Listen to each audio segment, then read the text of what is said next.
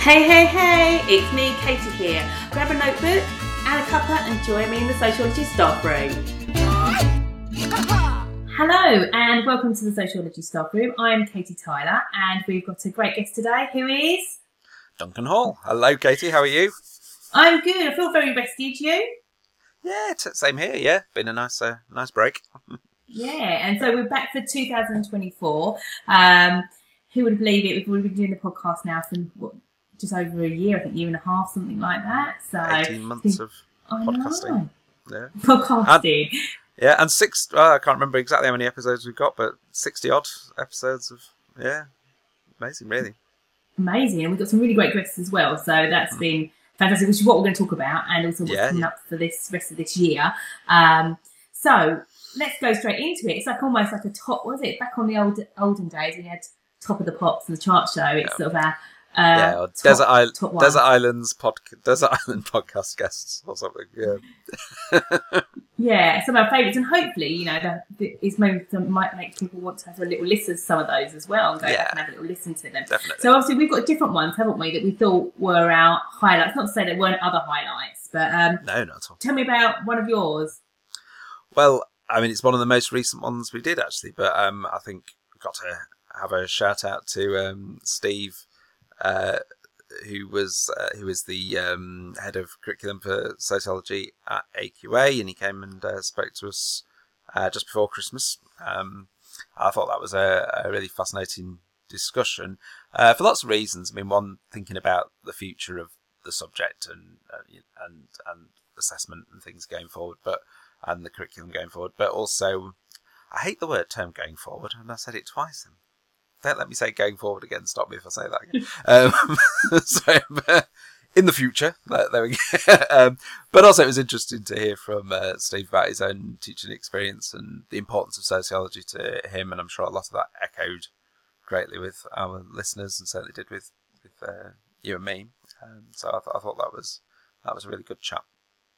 Yeah, I definitely agree. I think for me, it was nice to hear from someone who works for AQA in such a prestigious role, but also has a longevity of being a classroom teacher in a comprehensive school, do you know what I mean, or in sort of state education. So it was really someone that had a really good understanding of the trials and tribulations of teaching. So it should be exciting to see what happens next in regards to sociology and the future of it as well. So I thought that was good. Yeah, definitely. So I thought that would be my first one on the on the list. Should we have a little listen to a clip from Steve? Go for it. Right, well, here we go then. So in terms of sociology, I remember studying it, I'm showing my age here, all right, at O level and then at A level. Then I went on to do a degree and my PGC in Manchester University, way back in the mid-1980s. And I'm almost going to be going full circle, actually, because I'm really looking forward next month to going back to Manchester to deliver a PGC conference for sociology students, just like I was at in 1985. Amazing. So between that period, once I qualified, I started teaching sociology just as GCSEs were beginning in 1988. And my first ever class actually was an evening class. I just, the youth tutor at the time said, "Oh, would you mind taking over the evening class? Because the teacher's going to be retiring." And I said, "Okay, I'll give it a go." So as a young sociology teacher, I started that. And then a couple of years after that, in 1990, the head teacher at the time said, "Would you like to set up a sociology department?" And I said, "Yes, let's go for it." So I've been teaching GCSE and A-level sociology since then, 1990. Over 32 years of experience. I became head of social sciences in that time, a post that I held for over 25 years, I think it was. As well as that, I was the chief examiner for GCSE sociology for 17 years. But I had to relinquish that post alongside my teaching career because this challenge came up to become head of curriculum at AQA Sociology, and I just thought it was a point in my life. I just reached 60, where I could really make a difference nationally and offer all my expertise, really, Katie. Oh my god, that's amazing! It's like the sort of dream job, isn't it? I don't know. Yes. So there we go. Katie, what would be your first pick? It's hard to choose, but I'm going to go for the ones that, it's hard to choose, but I'd say I'll go for the ones that I probably took a lot away. Not that I didn't take a lot away from other ones, but I actually sort of actioned straight away. One of them, the first one, is one around metacognitions, and I'm a fan of metacognition, full stop. I do like that whole, I think sociology lends itself well to thinking. But it was, and we'll go to the clip in a minute, but it was the point around those sort of wraparounds. So when like a student does an assessment, they can respond to it prior to having it handed in marking, which I know sounds like really like obvious, but I've always done something similar, but always after I've given the feedback, as sort of like a what you call a dirt activity or a purple pen activity, whatever you want to call it. So I sort of did it prior to, so it's actually changed how I set my assessments up now. So I set shorter assessments that allow time for students to like look at the mark scheme and then hand it in, sort of thing. So let's have a listen, because really, for me it's really thought-provoking. Yeah, definitely. And it's just it's just a series of prompts. Some of the prompts will be focused on how they prepared for it, because that's all about self-regulating. 9 times out of 10, students haven't done well on a test because they haven't used effective revision techniques. So that's another thing we look at with metacognition within my subject, is equipping the students with strategies for revision that are actually effective. And then the other parts of the prompts are just about how they thought their quality of work was, how they felt they did on certain assessment objectives using mark schemes and so forth. So it's not so much mark driven, the assessment wrappers, it's more about the process that they went through, and that then they can make hopefully progress. Because what I have them then do after each assessment is bring back the previous assessment to see if they're writing the same things in terms of what they need to improve. And if that's the case, then they're not being reflective learners, and they need to come up with new strategies in order to make progress. That's interesting, isn't it? To sort of bring out their previous and put them side by side as an activity, and almost like you can map across, couldn't you? Get them to think about, well, where have you, and that for lots of people it would be analysis. I think it. Definitely. Especially if they've revised, they sort of want to tell you everything, don't they? They've learned. Yeah. So actually, mapping across, feedback, for example, wasn't analysis in the past. Let's look at your current essay. And that you said that was your action point for next time. But I'm borrowing that. So I've just done this because I first week of term I set my 13s. It was a theories essay on the contributions, evaluate the contributions of feminism. And so obviously their essay was all about feminism, but they didn't answer the question, well, what's the contribution here? And they didn't show the relative, they just didn't answer the question. They just gave me a load of sociology.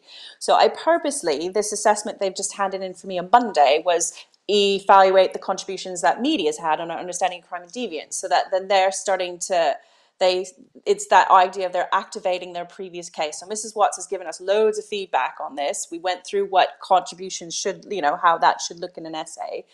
And then I gave them another one, and I've noticed on the second one, because I've marked them, more of them are now starting to pick that up. Not all of them have, because learners are at different stages.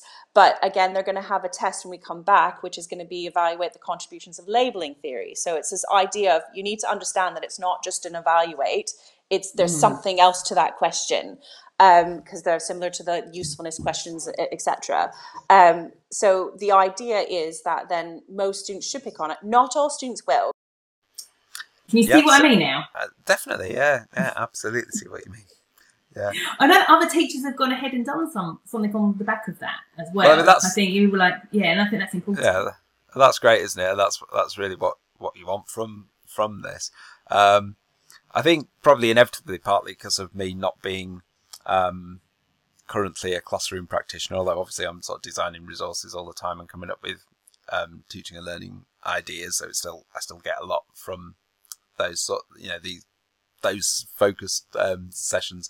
I suppose sometimes my highlights tend to be the ones where it's kind of talking about sociology in a broader sense, and kind of the why people love the subject and why it's important, and I think it's great that we have the kind of a mixture of that and here's something to do in the classroom tomorrow type stuff. And I think it's great that we get those combinations. So I suppose for that reason, my next pick would possibly be Dr. Pereira, who came to us last summer, was it spring, summer, to talk about a range of issues. Really, I mean, I think we ended up running the gamut of pretty much everything. But a lot of it was about the importance of sociology and why students should still be learning this subject and why it's so important. And we've had actually quite a lot of sessions that in different ways touched on that. We had should it be a compulsory subject? We had why the importance of theory and all that kind of thing, all of which I think really valuable. But this is a good example of that sort of that sort of episode. And I think we'll have a listen to a clip here where you can really hear how passionate Maria was about her subject. Well, one of the things that came out of my ethnographic work with the 14-year-olds in the school was that they knew from the start that I was studying them. I was very open about that. They knew I was writing a book. They got to read the book. We got to discuss the results even before I finished writing the book. And one of the things that several of them said was that participating in a sociological study, i.e., sort of being put in a position where they were given a space to think collectively and critically about what they were doing on a day-to-day basis at school, had changed their lives. And so these 14-year-olds, none of them really, maybe one or two, then went on to study social sciences and even to take sociology in secondary school. But most of them, they've gone on to do other things.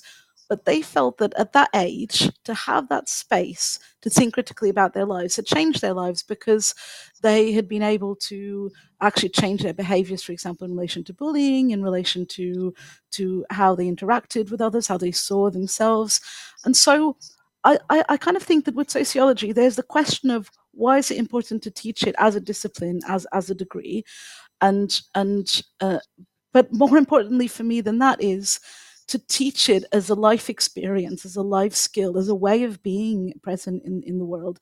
And I think we've got young people at the moment in lots of countries that are very, very open to thinking about social injustice, about inequalities, about how the world works.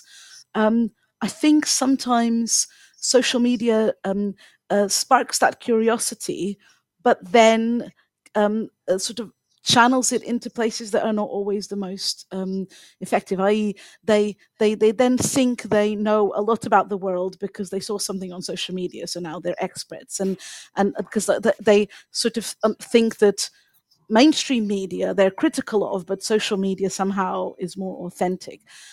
So I love how social media has opened up their appetite to think critically about life. But at the same time, I think more than ever, they're coming in with a whole range of fixed views about the world that having a space in school to unpack collectively with others rather than individually on a screen or with others through a screen is really, really crucial. And so and this idea of collectivity for me is really important, because one of the things I have noticed change in the sociology students that we get at university is that they're less and less open to conversation and interaction with other students. When I started teaching 10, 15 years ago, students would get to know each other.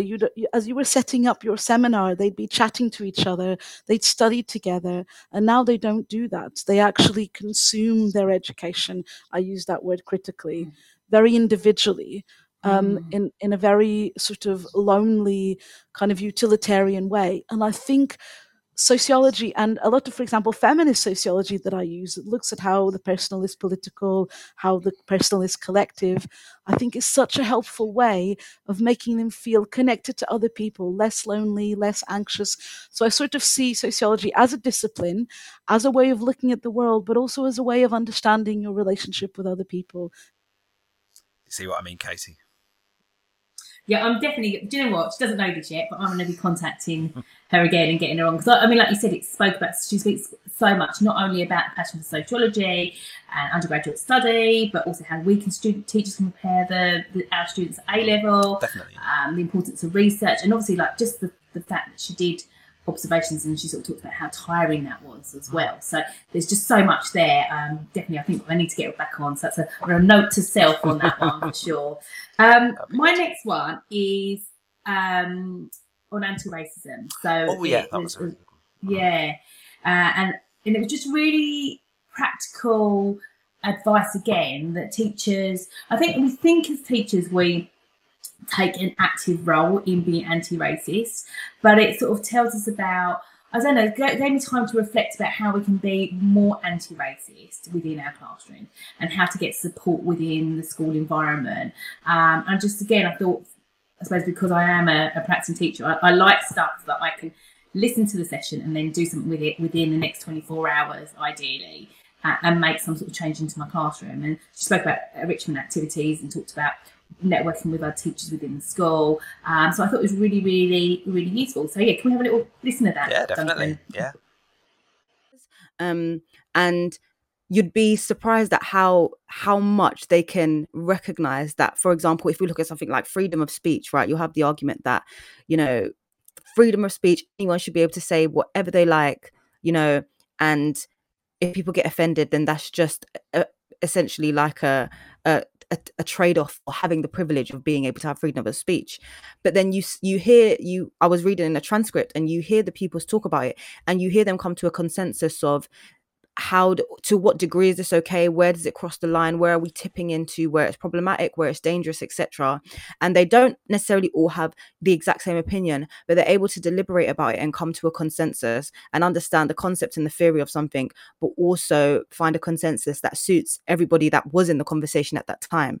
But then it's making them realize that these conversations are continuous. They don't, because context and circumstances will change. So maybe there may be half of the pupils in the room who maybe do agree with the problematic nature. By the end of the year, you come back to this conversation, you're maybe doing a recap, revising for an exam, and you throw out the conversation again. And in those 6 months, they're now deliberating again, now talking again. And you can see where the growth and the change has happened. And it's happened in that deliberative space, allowing them to think, allowing them to interrogate their own opinions. And I think it's hard because that requires time. And of course, you have to get through the syllabus, you have to get through the lessons, you have to get through, you know, what is going to be on the exams. And that is what I think is most difficult. And then sometimes it's just about setting the tone and letting them know your expectations and saying, like, this is what I would like to do most of the time as your teacher, but I'm aware that we have, you know, constraints and we need to focus on the exam period. And maybe, of course, optionally giving them that extracurricular time. So like sociology club, for example. I know it's probably not a thing. Although I have a sociology society. Oh, that's amazing. Yeah, I didn't have anything like that at school. Yeah, I didn't have anything like that at school. And so it's about, of course, using that extracurricular time as well. But I feel like it is really difficult because there's so many times in schools where for example, across whether it's English, history, like sociology, there's so many geography, there's so many subjects it applies to. And I think as well, teachers need to use what they have. Don't try and reinvent the wheel. Like, you don't stress yourself out under things you can't control. For example, like the exam period coming up, you can't change the date of exams. You have a finite amount of time between the beginning of the year and exams. You're not going to be able to do everything that you want to do. That doesn't mean you're a bad teacher. It doesn't mean that you're not like none of those things. It sucks that we have these limitations. And so again, working with someone I think is really good, because then you can say to each other, right, let's stick realistic, practical goals. What topics do we have this year coming up? What opportunities do we have? Where are we finding this an issue, and how can we use it in a way where it's not harmful, and it's kind of exercising those critical thinking muscles, and we're kind of interrogating and acknowledging where this is problematic and talking about that side of things. I think that is the most important thing, just finding meaningful moments, and over the years they'll accumulate. That's really good. Yeah, really interesting, isn't it? Yeah, and she's working towards her MA as well in sociology, so it's very contemporary, as well, that sort of social justice element. So, yeah, that was my one. So there's lots there, isn't there? There's not that many. There's lots of other ones like you've alluded to. Absolutely. We're going to get Richard back on to talk about can we teach sociology without a bias in the next couple of weeks. So that's something to listen to. And again, I like the fact that he is so realistic as a sociology teacher. So we've got him to listen to again. Yeah. We've got how to stretch our A-star and A-grade students.